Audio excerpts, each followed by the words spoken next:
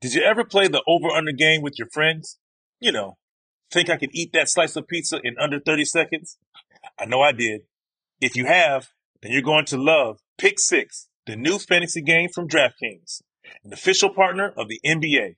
Download the new DraftKings Pick Six app now and use code DKHOOPS for a shot at huge cash prizes. That's code DKHOOPS only on DraftKings Pick Six. The crown is yours. Gambling problem?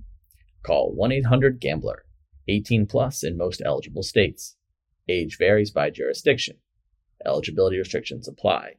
Pick Six not available in all states, including, but not limited to, Connecticut and New York. For up-to-date list of states, visit dkng.co/pick6states. Void where prohibited. See terms at pick6.draftkings.com/promos. It's Freddie Prinze Jr. and Jeff Dye back in the ring. Wrestling with Freddie makes its triumphant return for an electrifying 4th season. Hey, Jeff, are you ready to rumble our way into an all-new season of Wrestling with Freddie? You better believe I have. I've been practicing my body slams, and I'm jacked. All right, don't go injuring yourself now. We'll be highlighting the best stories and matches of the week in wrestling from AEW, WWE, and have one-on-one talks with the best talents in the world of pro wrestling. Listen to Wrestling with Freddie on the iHeartRadio app, Apple Podcasts, or wherever you get your podcasts. What's up, everybody? This is Stephen A. Smith, host of the Stephen A. Smith Show podcast. Tune in every Monday, Wednesday, and Friday at the very least as I bring you all new episodes that feature the biggest headlines in the world of sports, pop culture, business, and I answer your phone calls and respond to your tweets. You'll hear my unfiltered opinions and straight-shooter interviews with top celebrities and game changers. All that and more. So listen to the Stephen A. Smith Show podcast on the iHeartRadio app, Apple Podcasts, or wherever you get your podcast.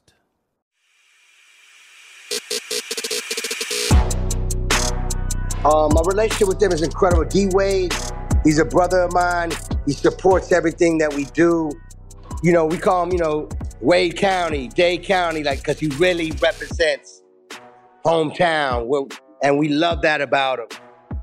LeBron James, another brother that him and his whole team, Maverick and Rich Paul, and just the whole LeBron family have always showed me love. And I was blessed to do commercials with LeBron, and we've done a lot of great things outside of basketball. Anytime I seen Chris Bosh out there, another brother that with pure love and always showed me love, and he's a legend, man. We had a squad that was unstoppable. The squad DJ Khaled was so proud of, they did seem unstoppable. Even after a game LeBron James was forced out of because of the 95-degree temperature inside San Antonio's arena, Miami just went on to win Game 2. And we're right back in the same position as they were the previous season. Welcome back to 4 Years of Heat. This is episode 8, the finale. As the Heat and Spurs prepared for Game 3 in Miami, there wasn't a lot that differentiated the 2014 finals from the 2013 version. The Spurs started the series with home court advantage, which was different, but by the time they'd reached Miami for Game 3, they'd lost that. And there's no way the insertion of Boris Diaw into the starting lineup ahead of Thiago Splitter would make that much of a difference for the Spurs. Even an older team like Miami can get the necessary boost from their now seasoned home fans to carry them through. Plus, the allure of a three-peat, an accomplishment that hadn't been executed since Kobe and Shaq's Lakers from 2000 to 2002, would provide just the necessary motivation given how close Miami was to finishing the job. Welcome to Miami, Game 3 of the NBA Finals. Let's go Heat! Well, those thoughts lasted for about the next 12 minutes of basketball once the series returned to the Heat's house. This is where the nice guy Spurs would hand out one of the most sobering defeats of this Heat era. A different kind of stunning than the Mavs in 2011. The first quarter alone told the story of this series. In it, the Spurs shot 87%. I'll say that again. The Spurs shot 87% in the first quarter of an NBA Finals game. They missed 2 of their 15 shots. They missed none of their three-pointers. The Spurs assisted on 9 of their 13 baskets in the period, and for good measure on the defensive end, blocked 2 Heat shots and grabbed 2 steals.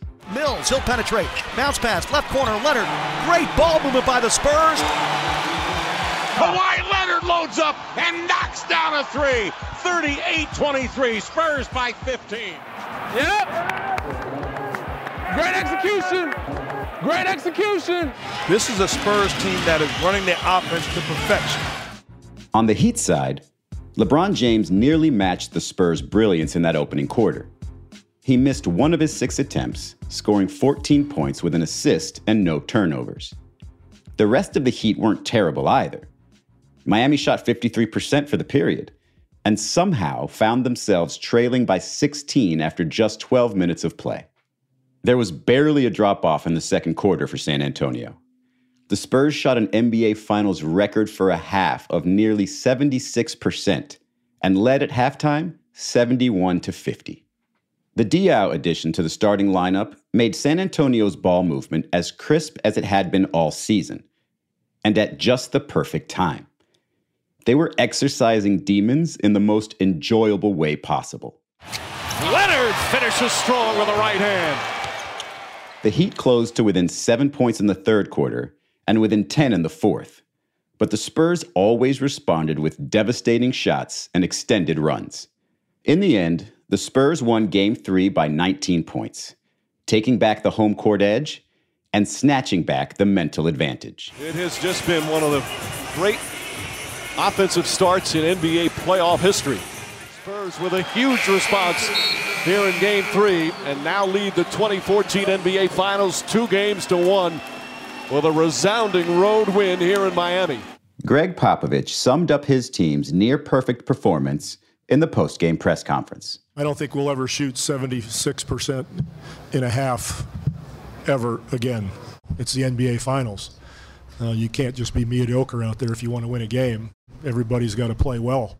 But even that performance wasn't enough to fully convince Boris Diaw that the Spurs had taken control of the series. We felt that we played great, but we know what it is and we know the playoffs. It's not because Game 3 we're shooting 75 and everything goes well that Game 4 is going to be the same, because we saw it the series before. Sometimes you win by 20 and the next game you lose by 20. So you still got to stay focused. Diaw's teammate, Matt Bonner, would play sparingly in this series, but he was just as engaged as any of his teammates, who all still felt the pain of losing those last 2 games in American Airlines Arena a year earlier. We got home court advantage back. And I don't want to say we were satisfied with that, but, if we went back to San Antonio 2-2 with home court advantage, we're like, all right, we did what we came here to do. And I remember Coach Pop read that on us and brought everybody in and was in our faces like, we didn't come here to get one. We came here to get 2 wins. So wipe the smiles off your faces and let's be ready to play Game 4. And then we came out. That Game 4 is really the game where we ripped our hearts out. The Spurs had taken the hearts of the Heat, and not even the white-hot home crowd could revive them. San Antonio shot 57% in Game 4, a small drop-off from the 59 in Game 3, and won even more comfortably, by 21 points. Green finds Splitter, beautiful feed to Diaw and the finish. Move it. San Antonio has a double-figure lead here in Game 4. They've had a double-figure lead in each game of the series. Oh, what a beautiful look from Boris Diaw. Timeout. A timeout called by Eric Spoelstra. Guys are doing a great job of moving the ball as usual. Now we got a lead again. It doesn't mean being conservative. It means we just don't need home runs. Make them guard. And it wasn't just the ball movement that made the Spurs offense nearly unguardable this series. It wasn't just that Danny Green and Patty Mills and Manu Ginobili were all hitting their perimeter shots. There was one particular emerging force that officially tipped the scales in the Spurs' direction. Mills, not that time. Leonard on the follow. Slam, Kawhi Leonard. Wow, he came out of nowhere and hammered it home. Kawhi Leonard, in his 3rd season, was becoming an offensive force, matching what was already a Defensive Player of the Year caliber defense. There's an easy-to-find clip from the 2013 Finals of LeBron James turning to the scorer's table as Leonard was re-entering Game 5 and responding with a noticeable wince. According to Bonner, that was pretty much every player's reaction to seeing Kawhi. I felt like Kawhi had everybody's number defensively, to be honest with you. Like, I remember my first time playing against Kawhi when he was just a skinny rookie.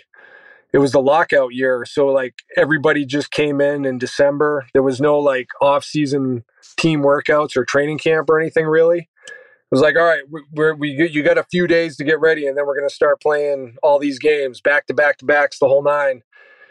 And I remember, like, normally I see, like, a skinny rookie come in. I'm going to try to beast him. And I remember I got the ball, and I'm just going to drive right through Kawhi. And I drove into his chest, and it was like driving into a brick wall. And I remember the first hit, I got knocked back and thinking, like, wait, what? How is that physically possible? And then the second time, I'm like, I'm going to do it again. I go, and he already had the ball from me and was going in the other direction. He just ripped me with his giant hands. And it was right. So, like, immediately I'm like, all right, this is a different type of cat right here. I would not want to have him guarding me. So I'm sure LeBron or anybody else in the league would have that same attitude. Inside Chalmers, Birdman to the rim. Anderson blocked from behind by Leonard. Kawhi, that series offensively grew up because he was able to just go get buckets on offense. You mentioned we did rely on the beautiful game and ball movement, but we had possessions where if that's all we had would have been dead possessions. But Kawhi could get the ball in a position and just go make something happen and score. Go into the basket, he got confidence in his three-point shot, especially from the corners, or his little pull-up jumpers. It really clicked for him offensively. And yeah, I mean, playing team basketball on offense and 0.5 and the beautiful game and all that's great. But at certain points in the playoffs, the game is slower. It's physical. You need guys that can just go get you a bucket. And Kawhi was that for us, became that for us in that series. Leonard, the drive and finish. In games 1 and 2, Leonard didn't even crack double figures, scoring 9 points in each of them. But in game 3, he led the Spurs with 29, and somehow was more dominant in game 4, with 20 points, 14 rebounds, 3 assists, 3 steals, and 3 blocked shots. You know, you made some shots. You played good D. I couldn't be more proud of you. Game 5 in San Antonio would feel very much like LeBron's first title, but in reverse.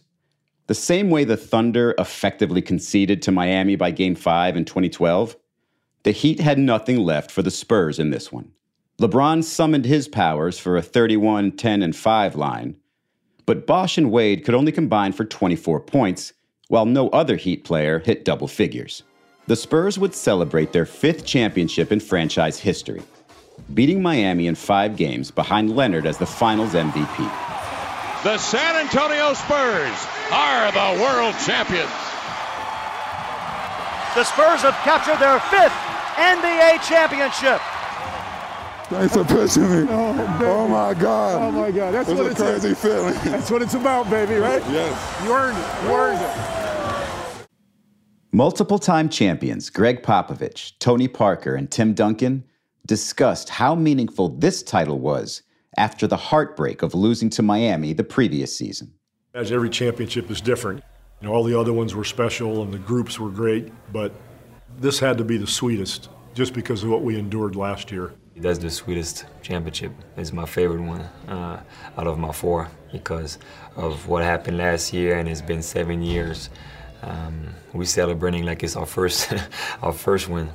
This one was more special than any others. The journey we've been through in the last 2 years, everything together because of the time between the championships. I appreciate every game more. I appreciate every accomplishment, knowing that it might be the last time I do it. You put all those things together and it makes this one that much more special for me. Afterward, while the Spurs were rejoicing with their home fans, the Heat players were coming to grips with what felt like an ending. It certainly was a conclusion for Shane Battier. Well, I retired. I knew I was retiring, so that was my last game. And I knew probably going into training camp that year, this was probably my last game. I probably should have retired after I hit 6 threes in game 7 the year before. Looking back at it, I probably should have gone off, just walked off. But I said, I'm on one more year.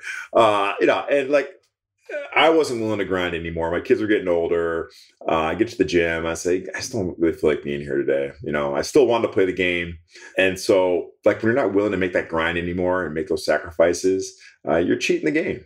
And if you cheat the game, you shouldn't be playing. And that was sort of like not only my perspective, but I think all of us. We cheated the championship path and protocol, and we still almost won it, which is funny. But we lose that game 5 in San Antonio, and there was no one who was mad at that. We all just kind of like collectively sighed and said, "Man, that was an amazing run," and we all sort of felt that it was over. Looking back, the entire 4-year run felt like a constant test of the Heat culture that members of the organization constantly speak about. The team that embraces conflict and ignores outside opinions and plays harder and smarter defensively just couldn't maintain that necessary edge for any longer. The never-ending pressure finally drained a team that was spectacularly defiant for 4 seasons. Here's the dean of Heat culture, Udonis Haslem. It was a lot on us mentally, physically, and emotionally for those years, playing the most basketball, playing the longest seasons. I think we just didn't know how to handle it, as a unit. You know what I'm saying? I think, people just think it's just coming together, playing basketball, and winning games, and that's part of it. We didn't handle the mental part of it very well. You know what I'm saying? The times that, we should have took a mental break and got our minds off it and just, refreshed and refilled, you know what I'm saying? And I think towards the end, we just start all pouring from an empty cup. You know what I mean? And you can't do that.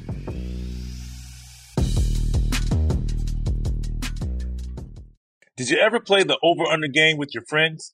Think I could eat that slice of pizza in under 30 seconds? I know I did.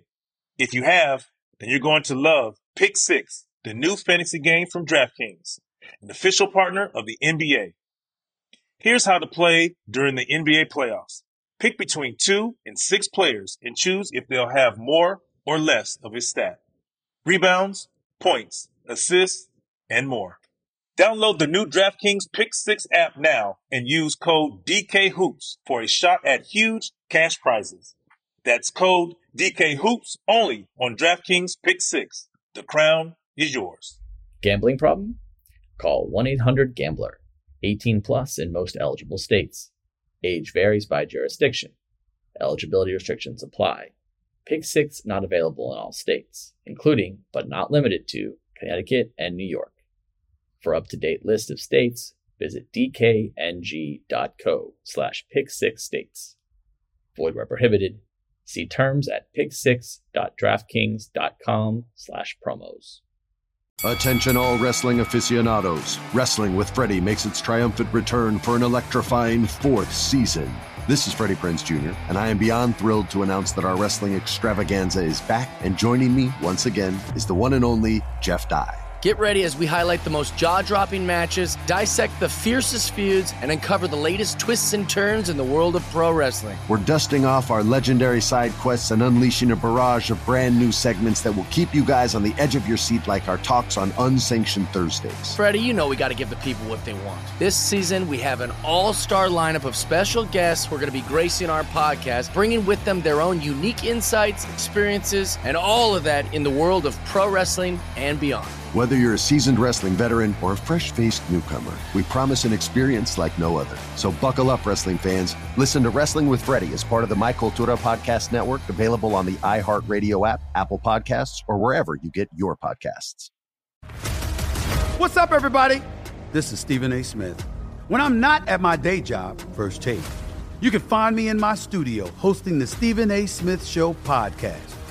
Tune in every Monday, Wednesday, and Friday, at the very least, as I bring you all new episodes that feature the biggest headlines in the world of sports, pop culture, business, and politics. You'll hear my unfiltered opinions on those nauseating Cowboy fans, the chaos in Washington, D.C., and trending topics on social media, as well as my straight shooter interviews with top celebrities and game changers. And I occasionally give out love advice. Yes, it's true. If you want to know my true feelings about something, I'll give it to you straight. So, listen to the Stephen A. Smith Show podcast on the iHeartRadio app, Apple Podcasts, or wherever you get your podcast.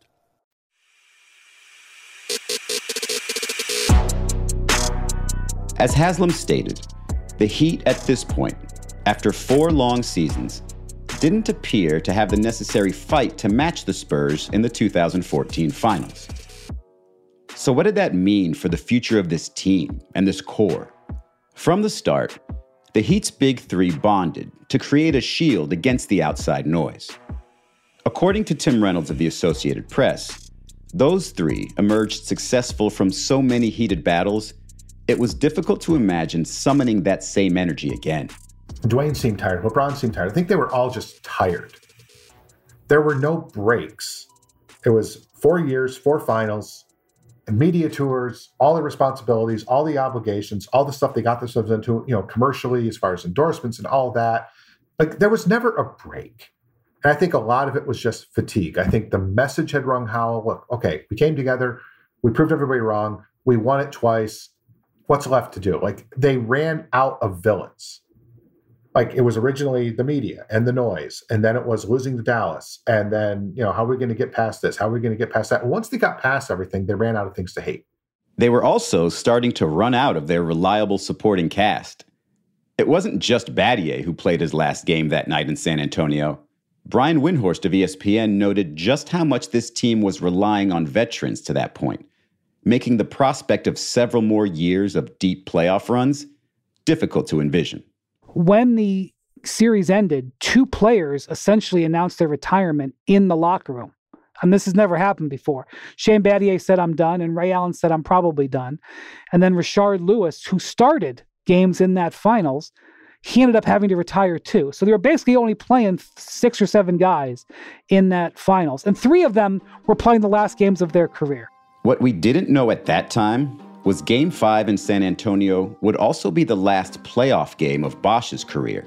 The following season, in February of 2015, Bosch was diagnosed with a pulmonary embolism, which is when a blood clot gets dislodged from another part of the body and travels to the lungs. He wouldn't play again that season. And in February of 2016, another blood clot was found, this time in Bosch's calf. He was eventually diagnosed with deep vein thrombosis, a condition that would force him to retire from the game. His last NBA appearance ever was a regular season game on February 9th, 2016, also against the Spurs, on the same American Airlines Arena floor where he grabbed an all-timer of an offensive rebound and kicked it out to a backpedaling Ray Allen to adjust the course of NBA history. James catches, puts up a 3. Won't go. Rebound Bosch. Back out to Allen. His 3-pointer. Bang! Tie game with 5 seconds remaining. It was a sudden end to a career that was somehow still blossoming. Bosch was becoming the prototype NBA big man, having just reached 30 years old in 2014. Instead of seeing what he could truly become, we could only look back to that 4-year run of finals to truly assess his value. Here's Haslam. Chris Bosh was the key to that shit, bro. A lot of people don't understand that. You know what I'm saying? Like, as great as Dwayne was, as great as LeBron is, and none of it works without Chris. None of it works without Chris. He was probably the guy that sacrificed the most but played the biggest role for us, if that makes sense. I was just thankful for the 4 years spent, the opportunities, the growth, the evolution, the success, the tears of joy, the tears of pain. So I was just thankful for the entire experience, man. Ain't no hard feelings, no hate, no none of that. I was happy, man. And to this day, we still maintain those relationships because nobody felt the way. You know what I'm saying? Everybody understood that we had a great 4-year run, man. Everybody benefited from it. Perhaps no single individual benefited more than LeBron James. He'd hit more than a few career benchmarks from 2010 to 14. He'd won his first 2 titles and finals MVPs. He'd won 2 more regular season MVPs, matching Wilt Chamberlain's total of 4, and only leaving Bill Russell, Michael Jordan, and Kareem Abdul-Jabbar having more. He'd have his 2 most efficient seasons, sharpening his all-around game with a set of post skills he didn't have upon arrival. Stan Van Gundy coached against LeBron in all 3 of his stops, but said Miami brought out the best defensive version of James. LeBron twice finished second in Defensive Player of the Year voting, once in 2009 with Cleveland, losing the award to Orlando's Dwight Howard, and once with the Heat in 2013, losing to Memphis's Marc Gasol. Here's Stan Van Gundy on James's defensive development. The thing I will say in Miami is LeBron was always, I thought, a good defender, and certainly under Mike Brown in Cleveland, he was good, but then he got there, and like you said, he didn't have the huge offensive role, or he did, but not outsized where he had to do everything. And, you know, he got with other good defenders in a good system, and he was overwhelming defensively. I mean, I thought if it weren't for Dwight at that time, I mean, he had years where he could have been Defensive Player of the Year material. That's the biggest thing I saw from him in Miami was his defensive dominance. And we'd already seen it in Cleveland a little bit, but he carried a bigger offensive load there, so was probably not able to devote as much to it. James had all the tools by 2014, and a decent amount of hardware, too. It's why the loss to the Spurs could have been a bit mystifying for him. How could this Heat team lose in 5 games so easily when he remains the most destructive player on the planet? Did the Heat plan properly enough to maintain championship-level play as he and Bosh enter their 30s? Or did the Spurs just bring James to the realization that it was time to reassess it all? Jackie McMullen believed the Spurs forced James to look beyond Miami sooner than expected, as the league got a glimpse of the future. There's no doubt in my mind that series made him realize, yep, we can't beat, nope, we're done. I believe that with all my heart. And I go back and look on that series. The San Antonio Spurs in Game 3 played one of the most perfect games of basketball I've ever seen in my life. It was the preview for the rest of the league. The NBA is a copycat league, always has been. And Bob Myers was going to be the GM of the Warriors. All the people watching that, everybody said, all right, this is what we got to do. And maybe LeBron was thinking about winning and filling those voids on his championship mantle at this point. Or maybe he was thinking about what it felt like the previous time he'd lost in the finals, in 2011, when he found comfort in home. There had been signs, if you chose to see them as such, during LeBron's time in Miami that he signaled he might leave sooner than expected. Windhorst saw them and knew a return to Cleveland would be in LeBron's future. He just wasn't sure exactly when.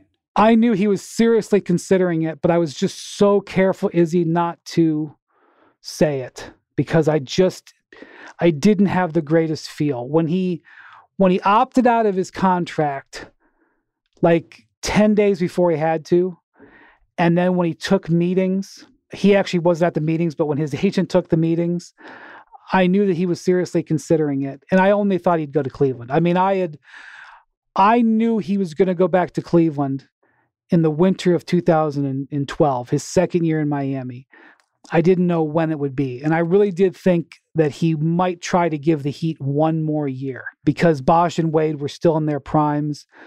There were still some things that the Heat could have done in free agency to turn over the team, and they had kind of done that. They'd moved up in the draft to draft another guard. They'd signed a couple of free agents. I thought he might give the Heat one more year, but I did think he'd go back to Cleveland. I just didn't want to be the guy who said that he was going to go back and then he didn't go back the next year.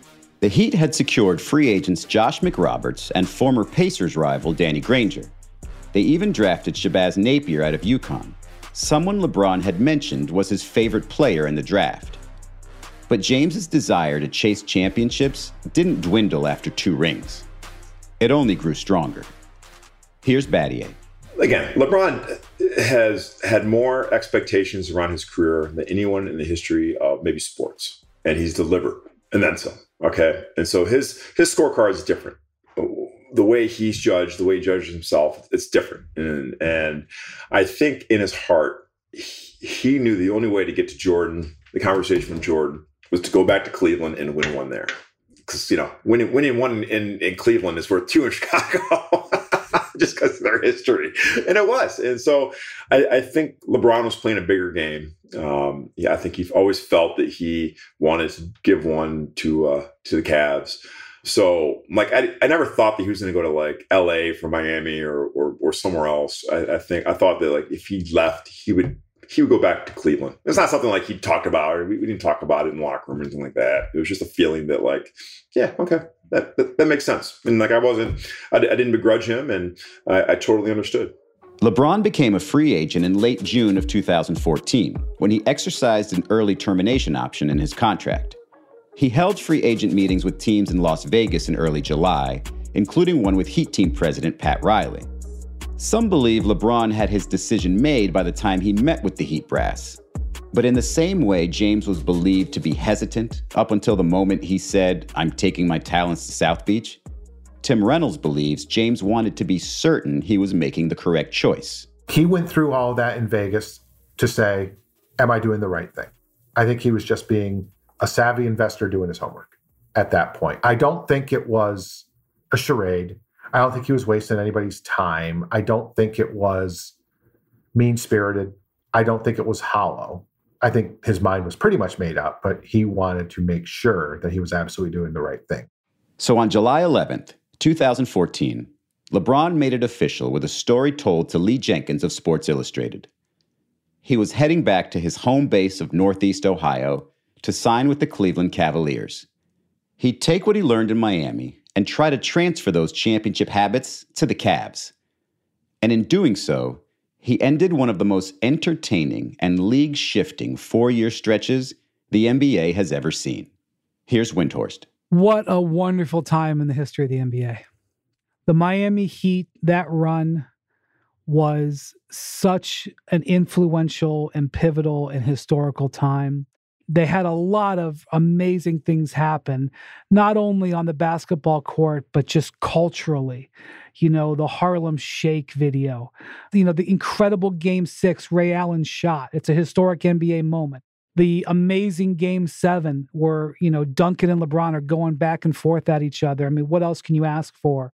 The back and forth with the Celtics, the back and forth with the Bulls. So many big games in Miami, those big playoff nights with the entire arena dressed in white and Seven Nation Army, rocking on the sound system. I mean, these are, memories that will forever last for people who were involved with it. I mean, it was 4 years. It felt like more. It ended abruptly and unfortunately, but I don't think anybody truly associated with it, whether it was people within the Heat organization or the fans or LeBron himself. I don't think they would have changed anything. I think they're glad everything happened. The Heat had some bad breaks a little bit after that had nothing to do with LeBron. And then he obviously left them in a tough state. They had to rebuild a little bit. But I don't think they regretted that. I think everything that they did to get that 4-year run was worth it. And those banners are up there. And those 4 finals runs are there. And so it was a real piece of NBA history, those 4 years. It probably was the right length of time. It was just long enough where people didn't quite get sick of it and they were entertained by it. And everybody was kind of able to still have other acts in their careers after that. Did you ever play the over-under game with your friends? Think I could eat that slice of pizza in under 30 seconds? I know I did. If you have, then you're going to love Pick 6, the new fantasy game from DraftKings, an official partner of the NBA. Here's how to play during the NBA playoffs. Pick between 2 and 6 players and choose if they'll have more or less of his stat. Rebounds, points, assists, and more. Download the new DraftKings Pick 6 app now and use code DKHOOPS for a shot at huge cash prizes. That's code DKHOOPS only on DraftKings Pick 6. The crown is yours. Gambling problem? Call 1-800-GAMBLER. 18 plus in most eligible states. Age varies by jurisdiction. Eligibility restrictions apply. Pick 6 not available in all states, including, but not limited to, Connecticut and New York. For up-to-date list of states, visit dkng.co/pick6states. Void where prohibited. See terms at pick6.draftkings.com/promos. Attention all wrestling aficionados. Wrestling with Freddie makes its triumphant return for an electrifying 4th season. This is Freddie Prinze Jr., and I am beyond thrilled to announce that our wrestling extravaganza is back, and joining me once again is the one and only Jeff Dye. Get ready as we highlight the most jaw-dropping matches, dissect the fiercest feuds, and uncover the latest twists and turns in the world of pro wrestling. We're dusting off our legendary side quests and unleashing a barrage of brand new segments that will keep you guys on the edge of your seat like our talks on Unsanctioned Thursdays. Freddie, you know we got to give the people what they want. This season, we have an all-star lineup of special guests who are going to be gracing our podcast, bringing with them their own unique insights, experiences, and all of that in the world of pro wrestling and beyond. Whether you're a seasoned wrestling veteran or a fresh-faced newcomer, we promise an experience like no other. So buckle up, wrestling fans. Listen to Wrestling with Freddie as part of the My Cultura Podcast Network, available on the iHeartRadio app, Apple Podcasts, or wherever you get your podcasts. What's up, everybody? This is Stephen A. Smith. When I'm not at my day job, First Take, you can find me in my studio hosting the Stephen A. Smith Show podcast. Tune in every Monday, Wednesday, and Friday, at the very least, as I bring you all new episodes that feature the biggest headlines in the world of sports, pop culture, business, and politics. You'll hear my unfiltered opinions on those nauseating Cowboy fans, the chaos in Washington, D.C., and trending topics on social media, as well as my straight shooter interviews with top celebrities and game changers. And I occasionally give out love advice. Yes, it's true. If you want to know my true feelings about something, I'll give it to you straight. So, listen to the Stephen A. Smith Show podcast on the iHeartRadio app, Apple Podcasts, or wherever you get your podcast.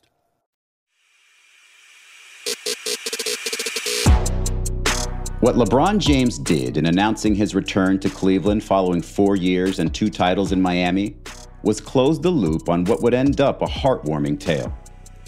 His return meant more than any apology.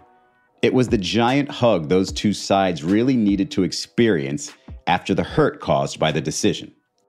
But for the Heat and their fans, it was an entirely different feeling. There was a sudden longing because they knew those 4 years couldn't be recreated anytime soon, not without LeBron. And then you were forced to make the immediate assessment. Did the Heat get everything out of their time with LeBron? And what would have happened if he stayed for a bit longer? You know, we went to 4 straight finals in 4 years, and, you know, we're not discrediting what we was able to accomplish in these 4 years. We lost one, we won 2, and we lost another one. You know, and take 50%, you know, in 4 years, you know, in championships any day. Obviously, you want to win all of them. But that's just the nature of the game. You win some, you lose some. You know, you just got to come back the next year and, you know, and be better as an individual, as a team, you know, and go from there. But, you know, I know me and D-Wade and CB, you know, not proud of the way we played. You know, and all 3 of us, you know, that's the last thing we're thinking about is what's going on this summer. Rachel Nichols was there for the Heat finale in 2014 and did sense there was a bit left on the table for that team. It felt a little bit like a lost opportunity when he left. I mean, they had done so much. They had won 2 titles, so you can't say, oh, gee, you know, they went on this big grand adventure and it didn't get anything out of it. You would never say that. But it did feel like there could be more. And as someone who loves watching sports, partly to get to watch people reach their full potential, for that team, it felt like there could have been more. And it would have been fun to see that. And that if the air conditioning in the building during one of those finals games hadn't failed, that possibly that series could have gone differently. It definitely felt like that at the time. And so standing in the locker room after they lost that final game, it is the quietest post-game locker room I have been in, and I have been in all kinds of losing locker rooms. But that was so pin drop quiet, I think in part because everyone felt, oh, this could just not be the end of this final series, of this season. This could be the end. And I think it was already hanging in the air. But remember when Udonis Haslem said everybody benefited from James's tenure in Miami? Well, that includes the Heat organization. LeBron didn't just learn how to win in Miami. He showed everyone just how prepared the Heat organization was to build winners. It was a symbiotic relationship that would be confirmed 6 years later when LeBron and the Lakers faced off with Eric Spoelstra and the Miami Heat in the NBA Finals. Here's Rachel Nichols. It's interesting. He would later go on to say that he felt like going to Miami was his 4 years of college, right? That he never got that experience, that's where he learned to be a grown-up. That's where he learned to be a professional in that way. And I don't think that was necessarily a knock on the Cleveland organization as it had been. I think it was more about what the Miami Heat actually offered. I think that Heat culture expression is not just something that people in Miami say to make themselves feel better. It is real. It is a level of professionalism in that organization that just doesn't exist in other places and throughout sports. And I think he felt like that so significantly changed him as a player, as a person. It was his first time significantly away from home, that he then felt launched to go back out into the world and do other things. Now, I don't know in the moment how people in Miami felt about that comparison, because it does feel a little bit like, oh, you came here for college? Great, thanks a lot. We actually thought this was a long-term marriage. But the fact that he was, I think maybe it came out sounding a little flip to some people in Florida, but I do think the expression of what he was trying to say had so much respect layered in it. And I think that without that Miami experience, LeBron James would be a completely different player, a completely different human. And I think to say that it is one of the most important parts of a very long and interesting and varied story is not an understatement at all. The Miami Heat are part of LeBron James, and LeBron James is always going to be part of the Miami Heat. Of course, James will forever be linked with the Heat. His image is in so many parts of the team's arena. There's a banner marking his 2012 Olympic gold medal in the rafters, right along with the championship banners he helped raise. And his number 6 will likely get retired in Miami once he officially hangs it up. What he accomplished in Miami remains the most successful 4-year stretch of his career, and the closest thing to a sports dynasty South Florida has seen since the Miami Dolphins in the early 1970s. And yet, it'll forever be thought of with some question marks. Dan Le Batard of Meadowlark Media believes those Heat teams did just enough to satiate a rabid fan base, but also left just enough on the table to wonder if there should have been more. It puts even further perspective on how monumental that Bosh offensive rebound and Ray Allen three-pointer in Game 6 really were. Here's Le Batard. That team would have been a historic underachiever if not for that shot. One title would not have been enough for everything that was the coverage, the noise around that basketball team. As it was, Izzy, I feel like two championships is sort of a push.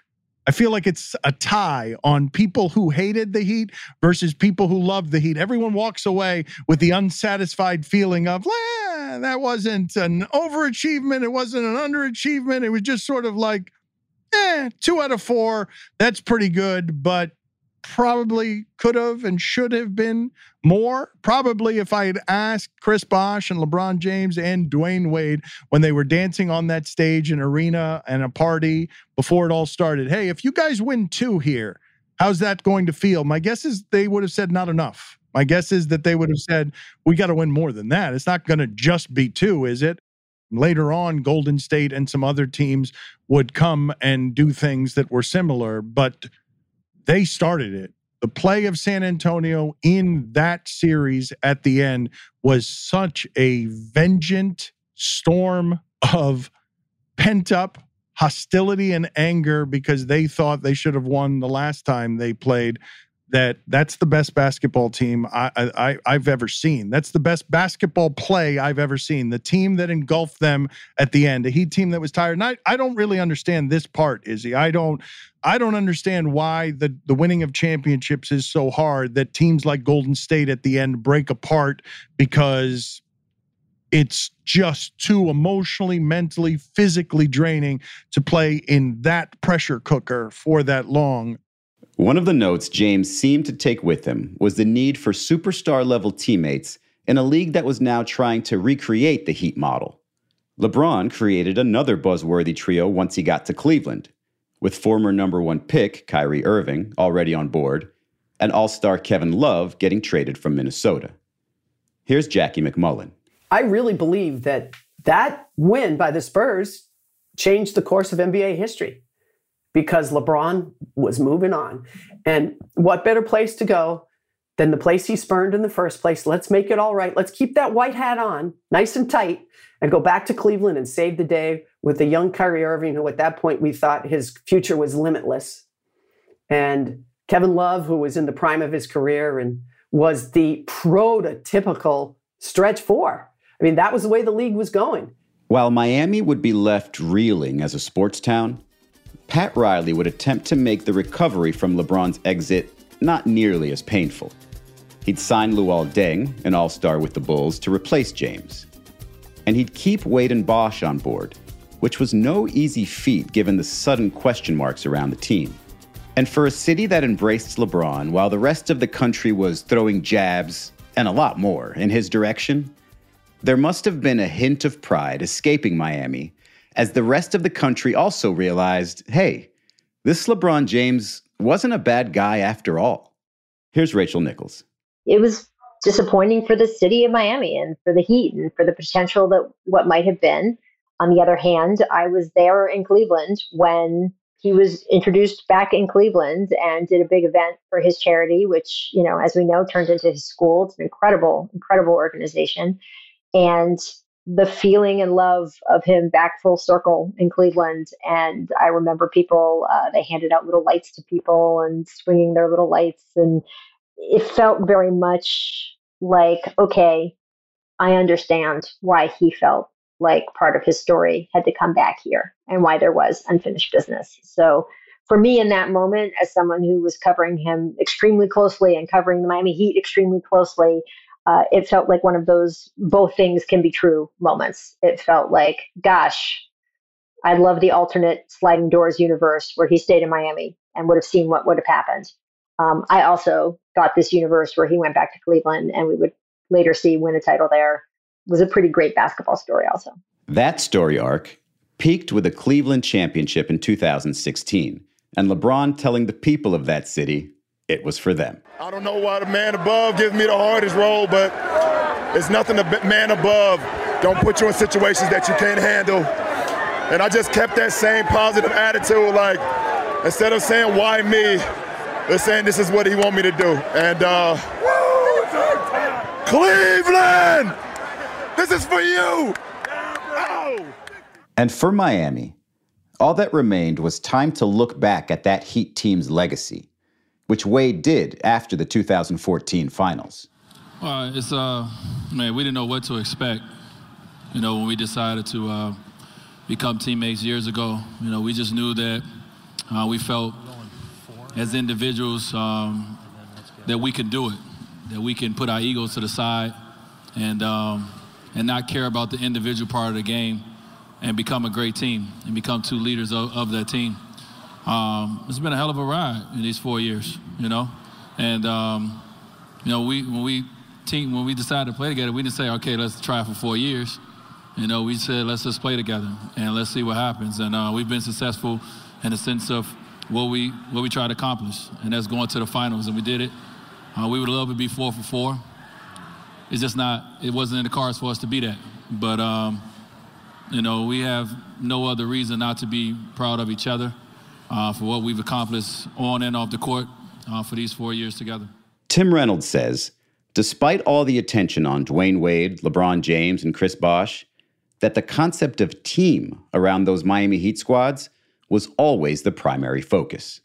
What you saw was 4 years of a lot of selflessness. And it's so funny that LeBron gets accused of being selfish all the time. Like, LeBron could have had 50,000 points by now. LeBron could have had a scoring record long ago if he wanted it. He's an incredibly selfless player, and he got other people to sign on. Dwayne turned over his franchise to someone. That would never happen today. Chris went from a 1 to a 3 in an instant and did so happily to be part of something bigger.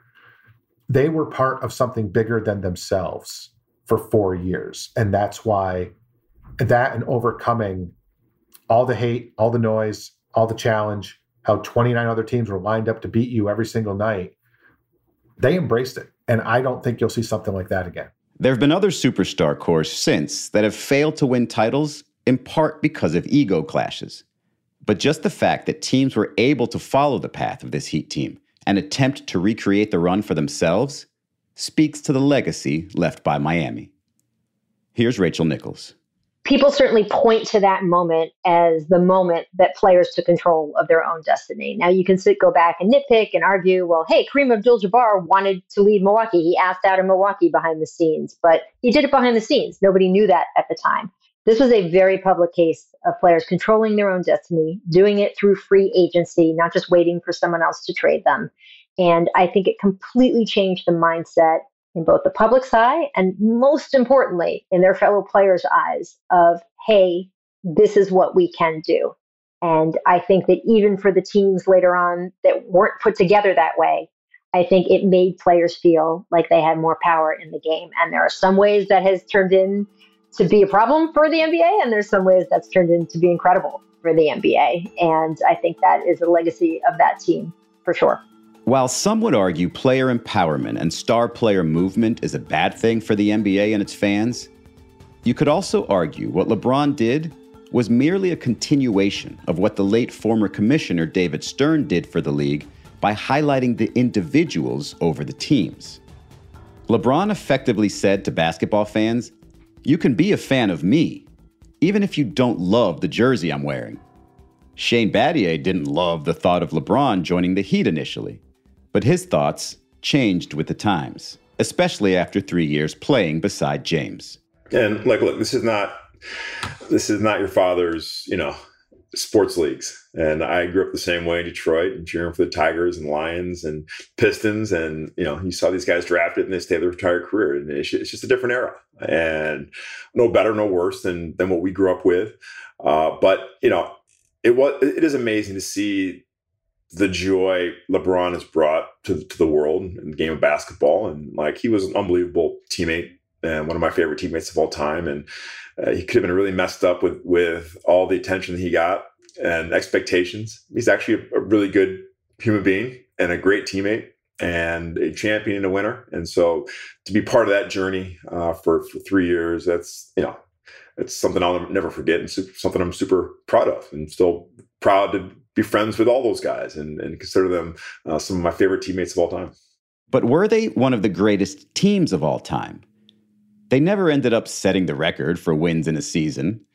They came up 7 games short of winning the most consecutively. They even stopped their championship count after not 2.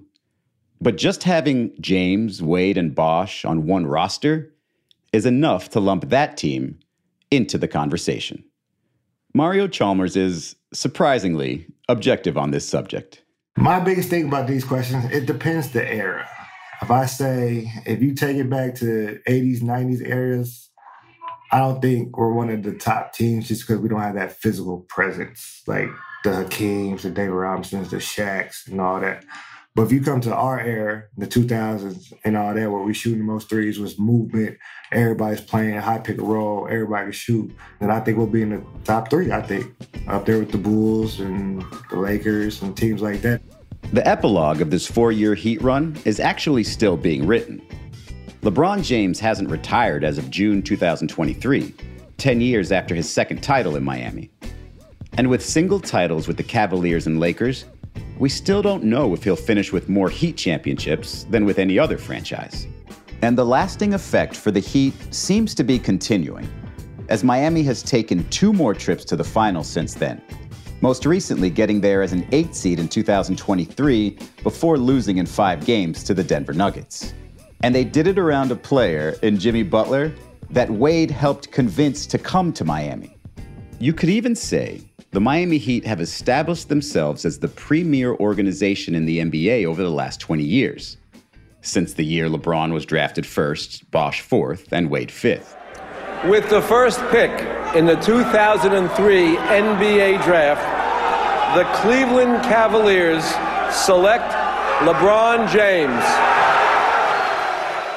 With the 4th pick in the 2003 NBA draft, the Toronto Raptors select Chris Bosh from Georgia Tech University. With the 5th pick in the 2003 NBA draft, the Miami Heat select Dwayne Wade from Marquette University.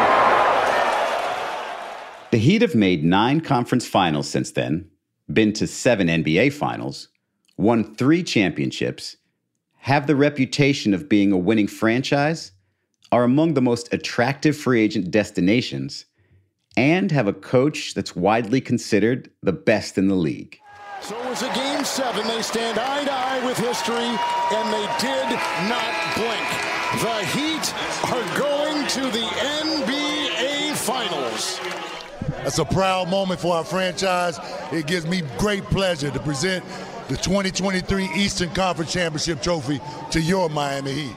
I remember covering the Heat's first championship for the Miami Herald in 2006 and thinking how big of a deal it was that the franchise that frustrated me and my friends so badly growing up because they couldn't get past the Knicks or couldn't matter as much as the Bulls had finally broken through. And then 2010 came. Those next 4 years made the Heat into a national brand and made winning titles in Miami realistic expectations for the next decade. It's by far the longest stretch of real success for a South Florida professional team in 50 years. And it started with one very important decision. The Miami Heat from 2010 to 2014 changed the organization, changed the NBA, and changed the city of Miami forever. Even though it lasted only 4 years. Even though they'd end up not being the most decorated team of that decade. Still, Miami wouldn't trade those 4 years for anything. Just ask DJ Khaled. I wasn't upset at all. All we do is win. You gotta remember, we won.